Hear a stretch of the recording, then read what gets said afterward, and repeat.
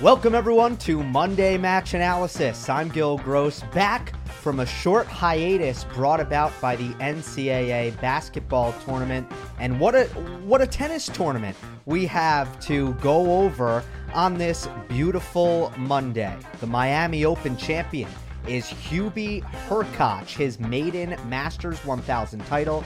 He met Jannik Sinner, 19 years old, the Italian phenom, in the final, and came through it 7-6, 6-4. Later on in the show, we will also welcome in a very good friend of the program. You must know him well by now, Alex Gruskin of Cracked Rackets, host of the Great Shot podcast, the Cracked Interviews podcast, and the Mini Break podcast.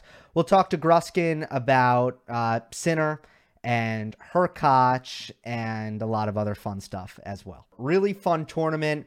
It was very clear early on that there was going to be some fresh faces. An opportunity presented itself for RBA, for Andrei Rublev, who both found themselves in the semifinals.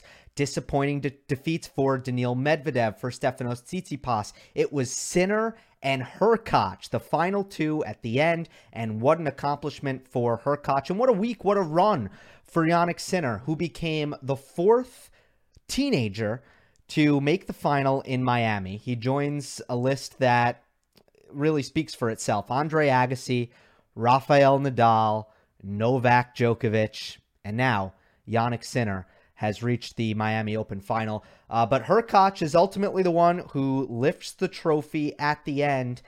And if you look at the gauntlet that he had to go through, Denis Shapovalov, Milos Raonic, Stefanos Tsitsipas, Andrei Rublev, this was no cakewalk. I mean, what an unbelievable run of wins that is for Hurkacz, who is 24 years old, whose development has been a little bit slower, but also steady. And as a result, he's flown a little bit under the radar. And now he will jump to a career high 16 in the rankings. Well deserved. I expect him to be in the top 10 at some point in his career.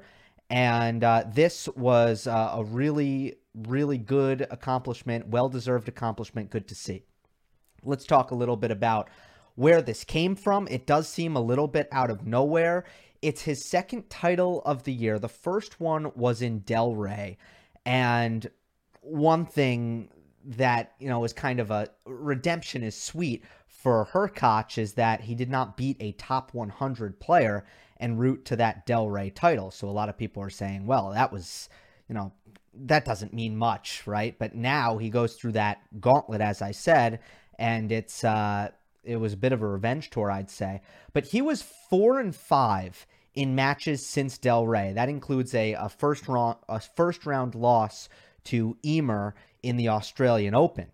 But 4-5, 4 wins, 5 losses since that title in Delray. Did not come into this tournament in much form, and pulls off this improbable, unexpected title run. Man, I want to point something out here about the Miami Open, and I will, of course, get into this final against Sinner and some of the keys to the match and what Hurkacz did so well. And ultimately, I can tell you right now, I thought that his mentality was really smart. His match feel was on full display, and there were some tactical keys. Believe me, I will get into those. But first of all, I just want to point out that the one common denominator is Florida. The two tournaments in Florida are the ones that Hurkacz has won. And I've always noticed that the Miami Open, it always feels like a home match for these Florida guys. And that doesn't mean they're from Florida. Hurkacz is Polish. Congratulations to all his fans and all my viewers from Poland, if I didn't say that. But so are guys like Denis Shapovalov, Canadian, Felix Auger-Aliassime, Canadian, Andy Murray, British. And then there's some Americans. Andre Agassi is someone who trained in Florida. These Florida guys, they love Florida. They love playing in Florida. Who was the other surprise this week? Sebastian Korda. Sebastian Korda big run to the quarterfinals. Really was impressive last week. Trains in Florida. Shapovalov, FAA, Miami has been home to their best Masters results. They are both semifinalists at this event. They train in Miami. Andy Murray, great success here. A couple of titles. Andre Agassi, one of his best Masters events. These players are really good in Florida. A couple things that are unusual.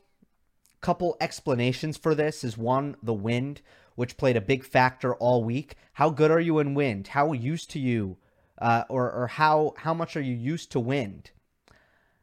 If you train in Florida, you know how to play in wind. And then the second thing is humidity. And that's what really bothered me. I am from New York, and I went and I played a tournament in Florida once, and I just struggled with my breathing. I felt like my cardio was 25-30% worse because of the humidity. So you're used to the humidity, you're used to the wind. Those are bothersome things when you're playing tennis. Those are things that get in your head. And that's why I think Florida is a great place to train. Congratulations to Craig Boynton and his team in Tampa Bay, Florida. That is where Hurkacz trains. And they've been together for a little while now. So Hurkacz, undefeated in Florida. I just want to point out it's a home match for him, and boy, has he been incredible at home. Undefeated with titles in Delray and Miami. So I think that the fact that the wind was gusting on this Sunday afternoon was good for Hurkacz and played into his game plan. Here's a match where neither player are they're not used to this stage. This is a Masters 1000 final, both of their first times in that position. So you're going to have a lot of nerves, and on top of that, you're going to have a lot of wind. So it wouldn't be a surprise if the tennis wasn't pretty early on. And Hurkacz in this first set, the best thing he did was keep the ball in the court. Nerves, wind. What was Hurkacz? Little passive. He hit 5 winners in the entire set to 13 unforced errors. It was a little scratchy, but nothing compared to how scratchy Jannik Sinner was, who came out with much more aggression, playing lower margins, taking bigger cuts at the ball, and Jannik Sinner made 28 unforced errors in the first set. Again, Hurkacz, a little defensive, a little tame, but it worked, and he stuck with it. He had confidence in it. And Hurkacz is about 6'6", and moves really, really well, and is comfortable in the corners and playing defense. He has an excellent open stance backhand. He's so good at defending his backhand corner. He's so comfortable absorbing pace. Sinner hits absolute bombs. We know that. The power, the way the ball explodes off his racket is very, very unique. But Hurkacz is comfortable in the back of the court, just absorbing those body blows and waiting for those errors, and he got them. 28 unforced errors for Jannik Sinner in the first set. The game plan made sense for Hurkacz.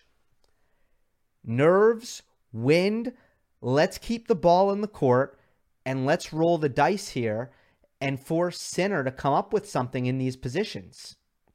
There was also a lot of clutch serving by Hurkacz. He was the decidedly better server. He used the off-pace slice serve on the deuce side as a get-out-of-jail card on a key 30-all point in the first set, also on a key deuce point in the first set. Ultimately, every single stat in this match suggests that the Hubie Hurkacz serve advantage over Jannik Sinner played a very, very key role. So Hurkacz, all the offense was really coming from the serve. He was not going after his forehand. He was just merely trading the backhand. But the offense was coming directly from his serve. And a lot of players have made a career out of that. Now, I think Hurkacz has more than that, and I think he showed more than that in the second set. But in this first set, really it was a case of on the return games, let's just make Sinner come up with something. Let's kind of D up here. And on the service games, I'll use the offense that comes from my serve. But I want to point out some match-wide stats just to illustrate the massive serving advantage that Hurkacz had in this match. First of all, on the Sinner side, Sinner won 55% of his first serve points, 48% of his second serve points. That's only a 7% difference between first serve and second serve won for Sinner. That's a horrible look for Sinner's first serve. You should have a way wider gap than that. What that says is that Hurkacz is pretty much getting into neutral rallies off of most of your first serve points. And that's what happened in this match. Compare it to Hurkacz. Hurkacz won 69% of his first serve points and only 35% of his second serve points. Sinner was doing a great job using his power to hit punishing second serve returns. But Hurkacz used that big first serve that often averages in the mid-120s, and he places it very well as well. And it took him a little while in his career to really build up that weapon. But his first serve is now a weapon, and you can see that is more like it. Now, you'd like him to protect his second serve better, or he'd like him to do that. But the first serve, that's the kind of gap you should see. A little bit less. Too big a gap. But you should see a gap. If your first serve is effective, you should be winning a much higher percent of points than you are in your second serve. And you can see that Sinner wasn't doing that. And then you look at 0 through 4 shot rallies, where the serve is most heavily influenced in rallies 0 through 4. And Hurkacz with a decided 37-25 advantage. In a scratchy first set where neither player was really playing their best tennis, the serve mattered a lot. And Hurkacz ultimately keeping the ball in the court was essential. I talked about that brilliant open stance backhand defense that Hurkacz possesses. This is a key moment in the first set tiebreak where Hurkacz hits a down-the-line backhand, sliding out wide to that side and gets it really low, makes Sinner hit a half volley. That's what gives him the edge in the tiebreak, and he rolls in this first set breaker. But I think Hurkacz really shows off a tremendous match feel after this first set is over. Because I got the sense after the first set that Hubie did great to win it. He was the far more consistent player. He used his serve well, as I said, but he still needs to be better. He needs to take a little bit more risk with the forehand. He needs to keep the ball out of the middle of the court a little bit better. Take the initiative a little more, because at some point, Sinner is not going to make as many unforced errors. And Sinner's going to start to find a groove. And after the first set, Sinner took a bathroom break, came back, and I think he realized, okay, let me make my opponent do something here. I can't just throw this match away and not force Hurkacz to really do anything great and spray the ball all around the court. Let me make sure I keep the ball in the court. And as soon as Hurkacz sensed that Sinner's rally aggression was going down, he absolutely pounced. Love all in the second set. Hurkacz takes 2 cuts at forehands, bigger, more confident, more aggressive, and riskier cuts than he had taken all match long. He hits the 2 best forehands of the match. Love all in the second set. As soon as Hurkacz gets a lead, it frees him up mentally. And we know that that is not always the case. We know that sometimes a player gets a lead, especially a slight underdog, as Hurkacz was coming into this match. A player gets a lead, and now they get a little bit tense. But we saw the opposite with Hurkacz. kudos to him on how he played right out of the gates in the second set. And he started coming forward as well. So he's hitting the forehand a lot bigger. He's coming forward. And suddenly he builds himself this healthy lead in the second set. It was essential because you knew that closing out your first Masters 1000, you're going to have some nerves. But Hurkacz goes up 2 breaks. Again, very key. 2 breaks, gives himself that cushion. Sinner gets one of those breaks back, but did not play a good enough return game. A clutch return game may have evened the match at 5-all, but Sinner hit some errors at this 5-4 return game. But the cushion is key, and Hurkacz wins the second set and the match 6-4. So to summarize from the perspective of Hubie Hurkacz, it starts with mindset and strategy. Knowing that, or not trying to do too much, was the correct play here, given all the circumstances. So defensive mindset, but then the skills to pay the bills, the tools to execute, the pace absorption, the defense off of both wings, the ability to keep the ball in the court. And then the domination of the serve return dynamic. Finally, early in the second set, great mentality, taking the initiative, playing the best tennis of the match in a key moment, building yourself the cushion, and ultimately he finds the finish line. So to me, a really nice performance by Hurkacz. It wasn't some flawless masterpiece. It's not going to be. You know, this is a position that neither of these players have ever been in. But he showed his age. He showed his experience. He is 24. Sinner's 19. And you could see that experience gap. Jannik will have a lot more chances, but this is a huge breakthrough for Hubie Hurkacz. Let me focus on the Italian a little bit more because he was erratic in this match. He was pretty all over the place. He made a lot of unforced errors. So the question is, how can Jannik Sinner become more consistent? And I think you have to start. This is where I think he'll get more consistent. I think he's going to improve. The consistency is going to come from improved footwork. I want to look at set point here.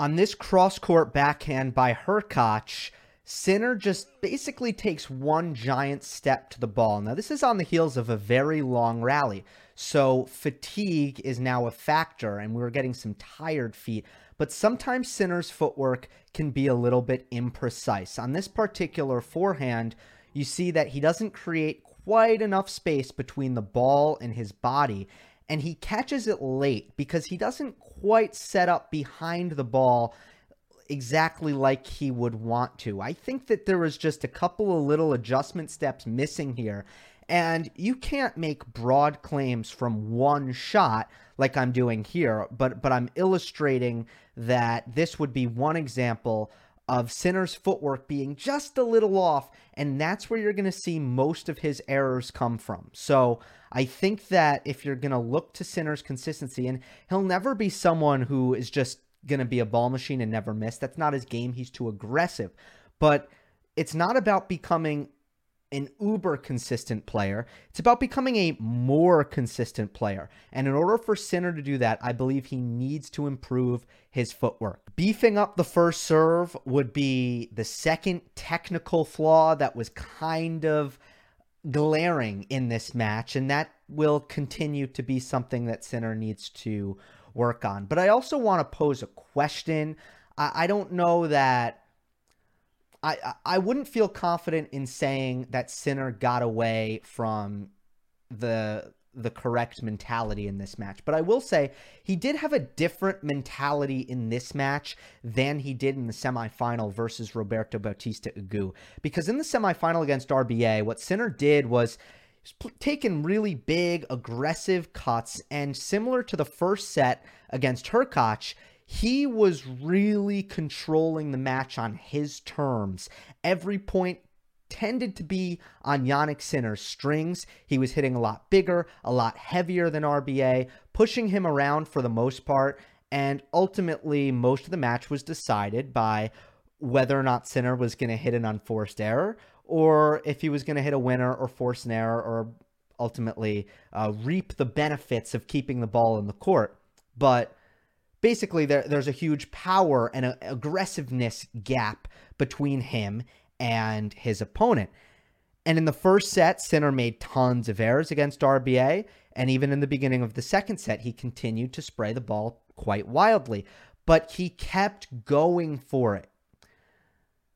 And I think oftentimes Sinner has a great understanding that shooters gotta shoot. That's a basketball term that basically implies that if you're a jump shooter and you get into a slump, the only way to get out of the slump is to keep shooting. You're never going to fix your jump shot. You're never going to break out of your slump if you stop doing what you do best. And what Jannik Sinner does best is rip the darn cover off the ball.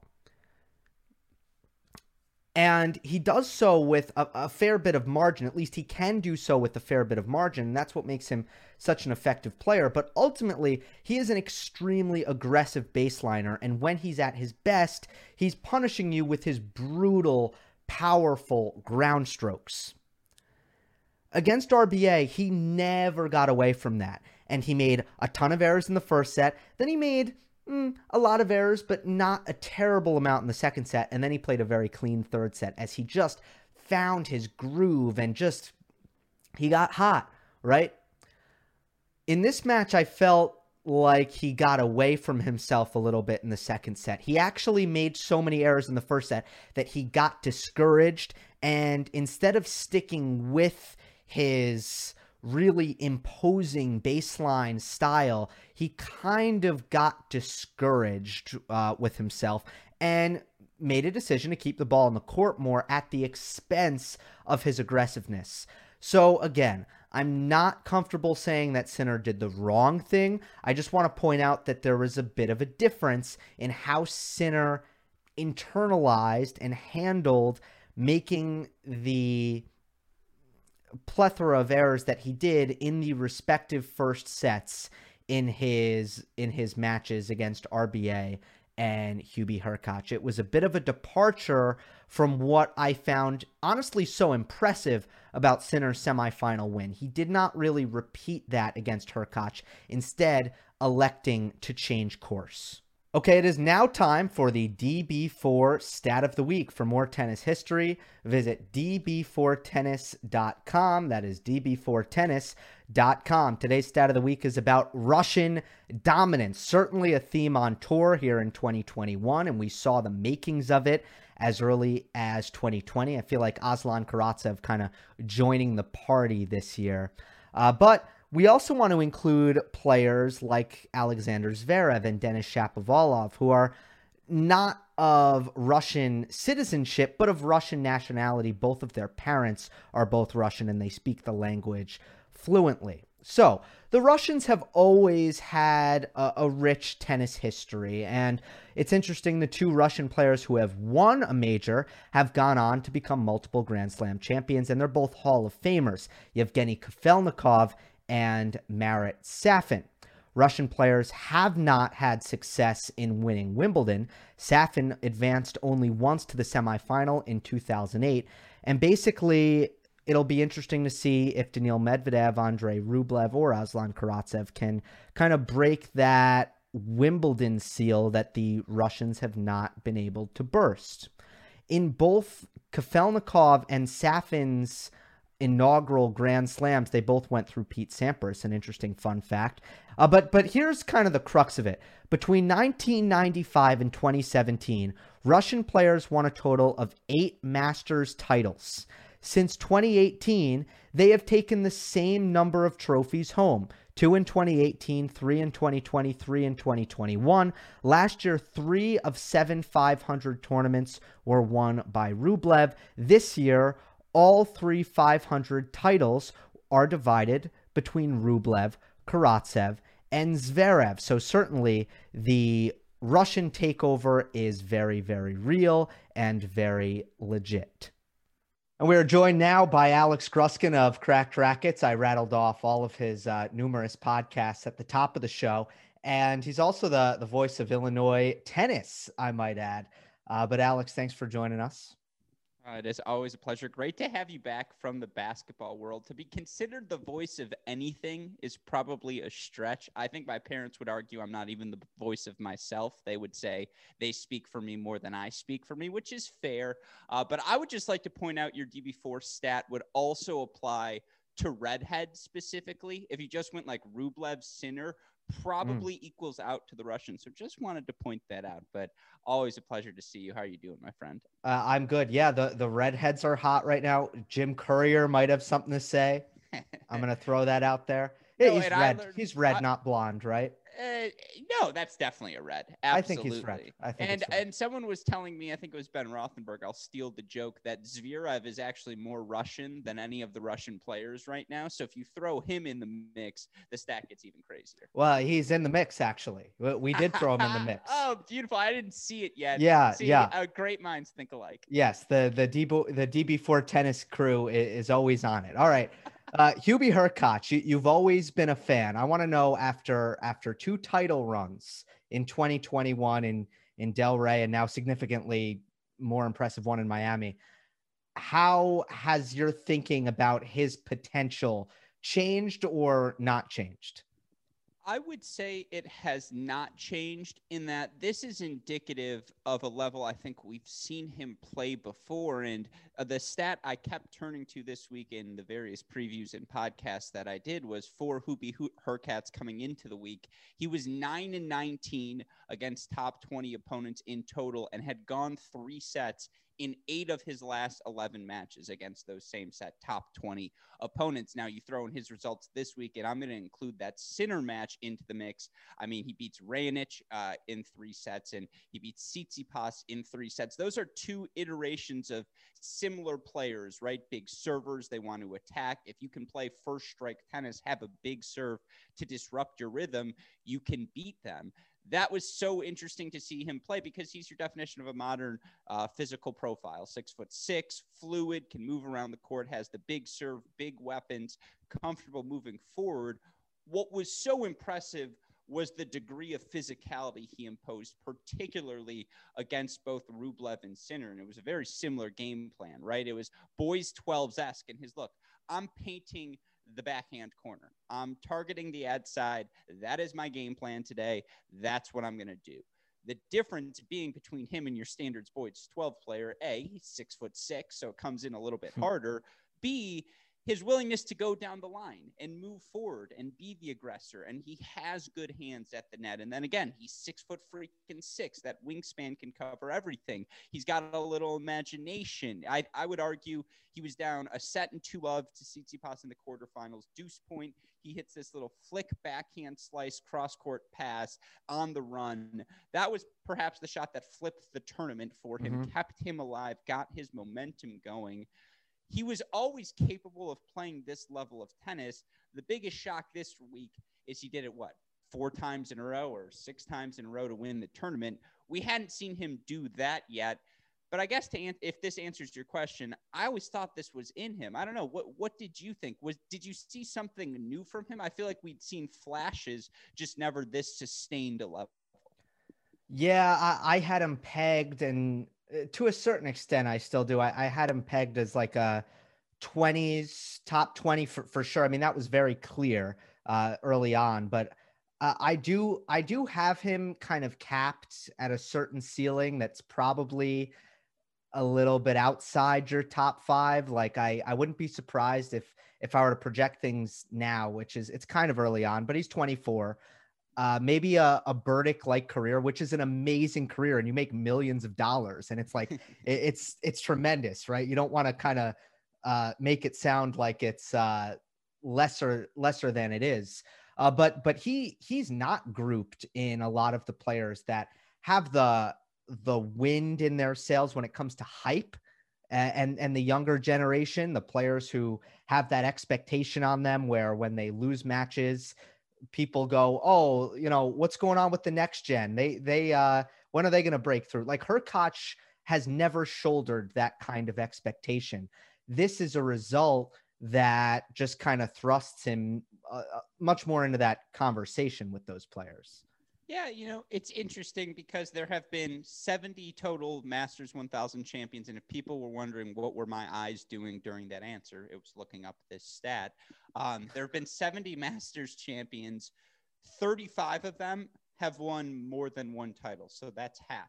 Half of Masters champions go on to win another one. The question is he a guy who can do that?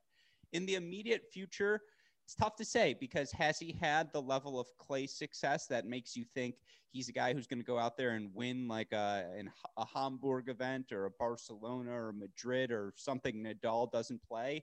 No, probably not. All of his ATP finals have come on hard courts. He's made a couple of clay challengers. All in the United States as well. Exactly. And so it's fair to say that again, we need to see him prove it on the clay, which is such a big portion of the year. But you look at his game style, it's going to fit on grass like a hand in a glove, right? He's a guy who's comfortable moving. He's a guy comfortable moving forward. He's a guy comfortable playing first strike tennis. He's got the slices to get creative. His returns, his backhand returns as beautiful as it gets. It's not quite as flashy as Sebastian Korda's, right? We saw a lot of good backhands this week in Miami, but it's just so effective. He absorbs everything. He's great at changing direction and just he's going to be good on grass. I would say, I like to do tiers at Cracked Rackets. And we can get to the Yannick. Tiers are great. I love tiers. Yeah. Well, the fun type too. Like when Syracuse and Michigan lost, we both were sharing tiers in Indianapolis. But in terms of these tiers, is he in, I call it the top 5, the Medvedev, Zverev, Tsitsipas, Sinner, FAA category. Oh, excuse me, top 6. Rublev's got to be in there as well. No, he's not part of that group. Is he even quite Shapovalov Korda tier where you see that firepower and you're just like, if that's hot, that's going to work? Maybe I'd throw Opelka in there too. No, not quite. But it's like a Chorich, Khachanov thing where you're like, if this guy's healthy, he's just going to be really good for a really long time because do you see any glaring flaws? Like I would say no. And again, it's a sustaining thing. He's a guy who plays to the level of his opponent. Against the really good opponents, it looks really good. Against the less good opponents, not as good. He can get a little passive for me. Sometimes he's just not doing much out there. And he's a good mover and a really good defender, as we've outlined. The backhand is so versatile. He puts returns in the court. But I think, sometimes the firepower, which he does possess, just doesn't come out as naturally. Like he's a great volleyer. And sometimes I think you go a whole match and he's never at the net.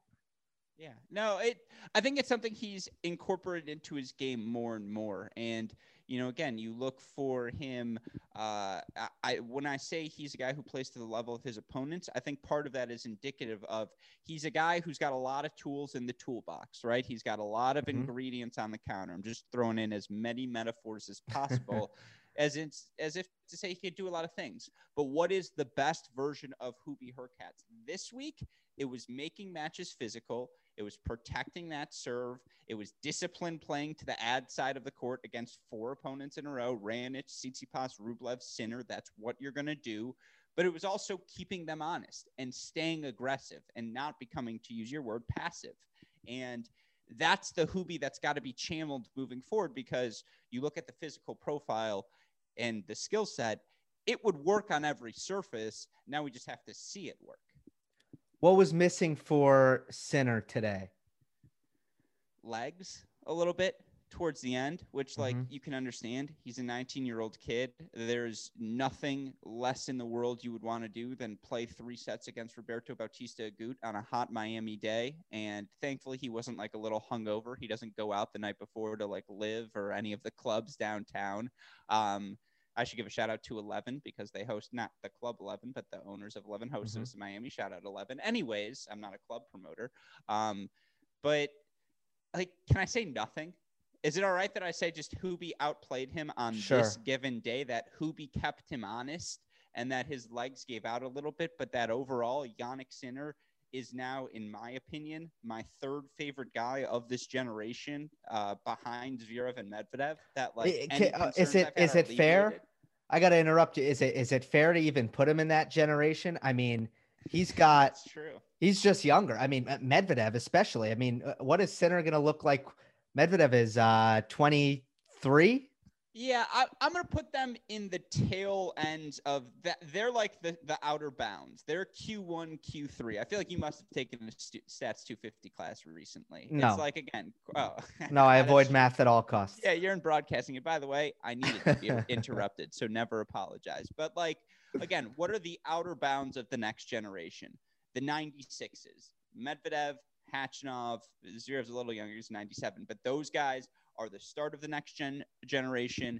I'm going to throw Sinner in there because he's had success before the big three have retired. But this is the outer bounds. It's like if you come after the big three retired, that's the next gen. Mm-hmm. He's the last slice. And when I look at him, Gil, it's just like it's similar to Rublev in that he's swinging as hard as humanly possible. He's putting everything he's got into every ball. What I didn't expect is how good of a mover he is. Like, quietly, he's gotten really fluid in the past 6 months, Gil.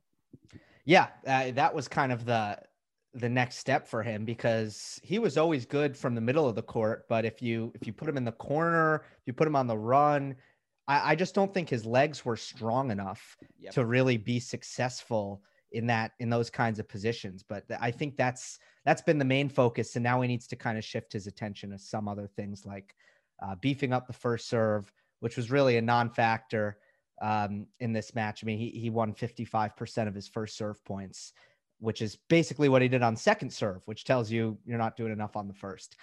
This has been another big tournament without the big three, which we're beginning to get a little bit more used to. But I noticed it was a little bit similar to the US Open in the respect that it's real mental out there. I feel like when there are no big three, it just gets very, very mental. Rublev admitted it after the semifinal. He couldn't really handle himself there. He became the mega favorite all of a sudden and did not handle it very well. Tsitsipas also admittedly mentally imploded. I don't know if that had anything to do with the big three, but it happened. And then Medvedev also went down a set and kind of had a bit of a panic himself. Hurkacz was tremendous all week in terms of dealing with his nerves. But this is what I'm observing. I want your thoughts on just how mental things are when the big three are not in the mix. Well, that's another thing to love about the Sin Man, right? He's got ice in his veins. And it's just, to your point on the second serves, you're absolutely right. And that manifested itself on Hurkacz's first serve points. He's 34, 49, 69% versus 7 of 20 for 35% on second serve points. When Sinner could play first strike, he was having a ton of success, but his legs kind of faded as the match went on. And again, that's a testament to Hubie, who just, I think, physically had it all figured out this week. And when we talk about the mental component, I think that's the biggest thing that everyone except perhaps Medvedev, and I hate giving him credit for anything at this point, but you have to say Zverev because just physically he is an animal at this point. And, he lost that match to Ruusuvuori round 1, but whatever. We've seen him at the slams, these past 6 slams, lock him in. He's going to hold seed. They're the only 2 guys I've seen play a really physical match the day before and then bounce back and find themselves another victory the next day and scrap and claw and do it once. And the thing is, at the majors, you usually have to do it 3 times or, 2 or at minimum 2 to get to that title. And in particular, for these young guys, they're going to have to do it once against a Djokovic, a Nadal. And that they couldn't do it in Miami, that for Medvedev, physically, he was just cooked, right, in that match against RBA. And that was because against Tiafoe, he was pushed. And against Popyrin, he was pushed early in the event as well. And and RBA is a nightmare when it comes to just how physical. The court was slow as well. So it was going to be physical. But for me, that's the piece of it, or at least for the elite of the elite. Like Shapovalov mentally, that's a whole nother can of worms. But I think for those top guys, I think the mental is tied to the physical. It's like, all right, you know what? I'm a little bit down physically. It's okay if I lose today. And I know it's not fair to say that because for Rublev, that loss to Hurkacz, it wasn't a physical thing. It was a little bit of a mental block. But I think it all ties together because to your DB4 stat, how can you win everything else and then just not show up at the big event. Like, I just don't get it. Like, what am I missing here, Gil? Yeah, I think Rublev, just to use him as a case study, Yeah. he comes out here in 20-mile-per-hour winds and has all this expectation clearly on himself, because every time he misses a forehand in the first game of the match, and you could see he's furious, and it's like, calm down, settle down. Now, that's really easy to say and really hard to do.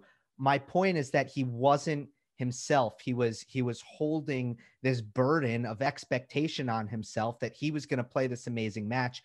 Immediately got extremely frustrated when he wasn't perfect. That's kind of what I saw for him. No, it's fair. Like, everything you point out is fair. My counter to play a little defense for these guys is like, Sure. Men's tennis is really freaking hard. Like, I hate to say it, but a big serve, a big forehand, that's the point. And it's like, there were times when it's out and Sinner had played this incredible deuce point. He withstood Hurkacz. He was more patient. He was like, all right, test my backhand. But eventually you're going to slice one. I'm going to run around it. My inside in forehand is hard enough that I don't care if you know it's coming. I'm going to hit it for a winner. And then it would just be like ace down the tee, big serve out wide, big forehand to the open court, unreturnable serve. That's the game. Like, the problem is the mental component is Federer, Djokovic, Nadal spoiled us, where it was like they would, Hurkacz could be playing his best tennis and they would still find a way. These guys aren't able to find a way. I don't know if that's just they're not that good. And like, it's okay to not be as good as the three greatest players in men's tennis history. But you're right. Like, it's impossible to deny the fact all of the cards were open for them. And Hubie Hurkacz is the one who came home with the title. Well, the big three spoiling point is just it's undeniable, because this is normal. Like, this is the sport of tennis, and why we love it, because it is just 2017 to 2019 WTA results. Go look them up. Yeah. That's what the ATP is doing right now. Yes, exactly. When you are not in a role where to have the confidence to close out big matches under pressure on a consistent basis, it's such a hard place to get to. And none of these guys are there yet. I love Sinner mentally, and let's wrap it up with this. I love Sinner mentally. I think it really helps him that he has a really amazing simplicity in his game, right? There's not a lot of decisions to be made there. I mean, he's going cross court. He's using his power as, his advantage. He's really, he doesn't need to mix it up that much, at least for now. And it's resulting in just this very level-headed cyborg-like game. And I think that he's got a good head on his shoulders. And I do expect him, I think you'd agree, to get back in this position we saw him in soon again. So, and I will promise I try to keep this brief. Tennis Abstract, they do ELO ratings. It measures who you played, not when and where. By ELO ratings, Jannik Sinner has been a top 10 player over the past 6 months. By actual rankings, he's like number 24, or like number 20 or something around there. I don't know what it is after he made the He's final. jumping in he's top 20, I think. But like, if I tell you if I ask you, is he more top 10 or is he more top 20 over the past 6 months? I would say top 10. Like, and that's the scary thing. And, you use the word robotic. I would say it's robotic in the fact that he can repeat it every time. I don't know if I have a combination of fear, adrenaline, like I think a little pee leaks out. Anytime Jannik Sinner gets stretched to the outer third of the court on the forehand side, I'm like, oh, what's he doing next? Because like it's funny. There's a little smirk on his face after he does it where he's like, oh, you think you can beat me in a cross-court forehand rally? That's cute. Like, watch this. And he just hits a winner. And you're just like, oh, my God, this guy is nuts. And, like, his backhand, it's funny because you can see his wrists yank across his body, and you're like, he's going cross-court. But then the ball just explodes cross-court. I love his game. I, really wish I had hopped on the bandwagon in 2019 when he ripped through the Lexington Challenger. Like, I'm sad it took me this long. But he's a stud. Like, Hubie won the event. That's why we opened with 10 minutes on Hubie. But you watch Yannick Sinner, and I'm just in awe. I know we're going to have you on our Crack Rackets podcast, Monday Match Analysis listeners. So when we'll do the full deep dive, I just have to sneak in this question. What do you think about Korda, if you don't mind me asking? And then I sure. swear, and then I'll get off the bandwagon. But I watch Korda, and like I'm this excited about Sinner, and I want to hear your thoughts on him too. But I also watch Korda now, who by ELO rating is going to be a top 20 guy. By actual ranking is like number 64. Like, to me, that's another one. He is more top 20 than top 64 right now. Mm-hmm. And he's only 20 years old, and he's got the physical profile. And I might be in love, Gil. I was thinking about asking you about Korda, just didn't get there. But hey, I mean, this is perfect. Great minds again. Yeah, there you go. This was the tournament that kind of sold me. Like, my only nitpick is both times I've been really excited for a Korda match, he got hurt. So that's the only thing. 2 big matches this year. So hopefully that's just a total coincidence. But the backhand is world class, and I haven't said that about an American since Marty Fish. And the returning, really just the ball striking all around. The forehand is a weapon like it has to be. I think the service technique looks beautiful. I'm waiting for that to materialize into a bigger weapon. If it does, it's just the total offensive package. And I think American tennis fans should be pumped about Korda, because I do expect him to surpass what the previous generation has accomplished. He's Tomas Berdych, but with Shakira's hips, and they don't lie. And it's really, really nice. But no, I would agree with everything you said.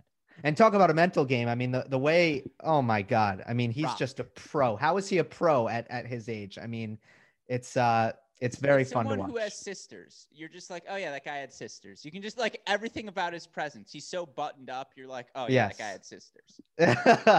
And I wouldn't know, but professional. Me neither. Look at me. Come on. Professional. I'm wearing a wristband still from like a night ago. What are you doing, man?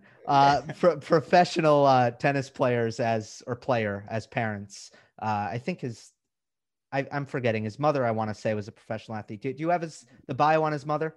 I believe it's both, right? Both are professional athletes. Both. Yeah. I think I just don't remember what sport his mother played. I'm blanking as well, but I always say both. And if not, she has 3 athletes for children. She is an athlete at this point. I love it. All right. You can find Alex Gruskin's stuff at crackedrackets.com. Great Shot Pod, Mini Break Pod, Cracked Interviews, Illinois Tennis. Am I missing anything? I've got some things in the work. Hopefully, again, home and home, we're getting you on our Crack Rackets podcast. Hopefully all of you Monday Match Analysis listeners will enjoy that. I promise I'll give Gil more chance to speak on that occasion. But no, as always, you know what I'm going to say. Tell Jenna I say hello. It is always a pleasure to get to do this. And thank you as always, my friend. She'll appreciate the shout on Monday Match Analysis. All right, I thank Alex for joining me. As always, you guys know the deal. Monday Match Analysis is available on all podcast platforms. Rate and review on Apple Podcasts if you want me to love you forever. You can also follow me on Twitter at Gil_Gross. That'll do it for this week's show. Hope you enjoyed. Don't forget to subscribe, and I will see you next time. Our house is a mess. Come on in. I'm Amber Wallen, internet comedian, plant queen, and host of your new favorite podcast, Fly on the Wallen. Okay, that's pretty presumptuous to assume that this is going to be their favorite podcast, by the way. Like, come on, Amber. Anyway, that wasp that you just heard interrupt me is my husband. And co-host, Benjamin Wallen, also a comedian, and I host people at our home. I have a great wine collection in my cellar. Well, you mean not a cellar. The mini fridge? It's a mini fridge. It's a mini fridge. New episodes of Fly on the Wallen drop every Wednesday. Listen in as we discuss relationships, books, and keeping our sweet baby kid alive while we make laughs on the internet. Subscribe to Fly on the Wallen wherever you get your podcasts.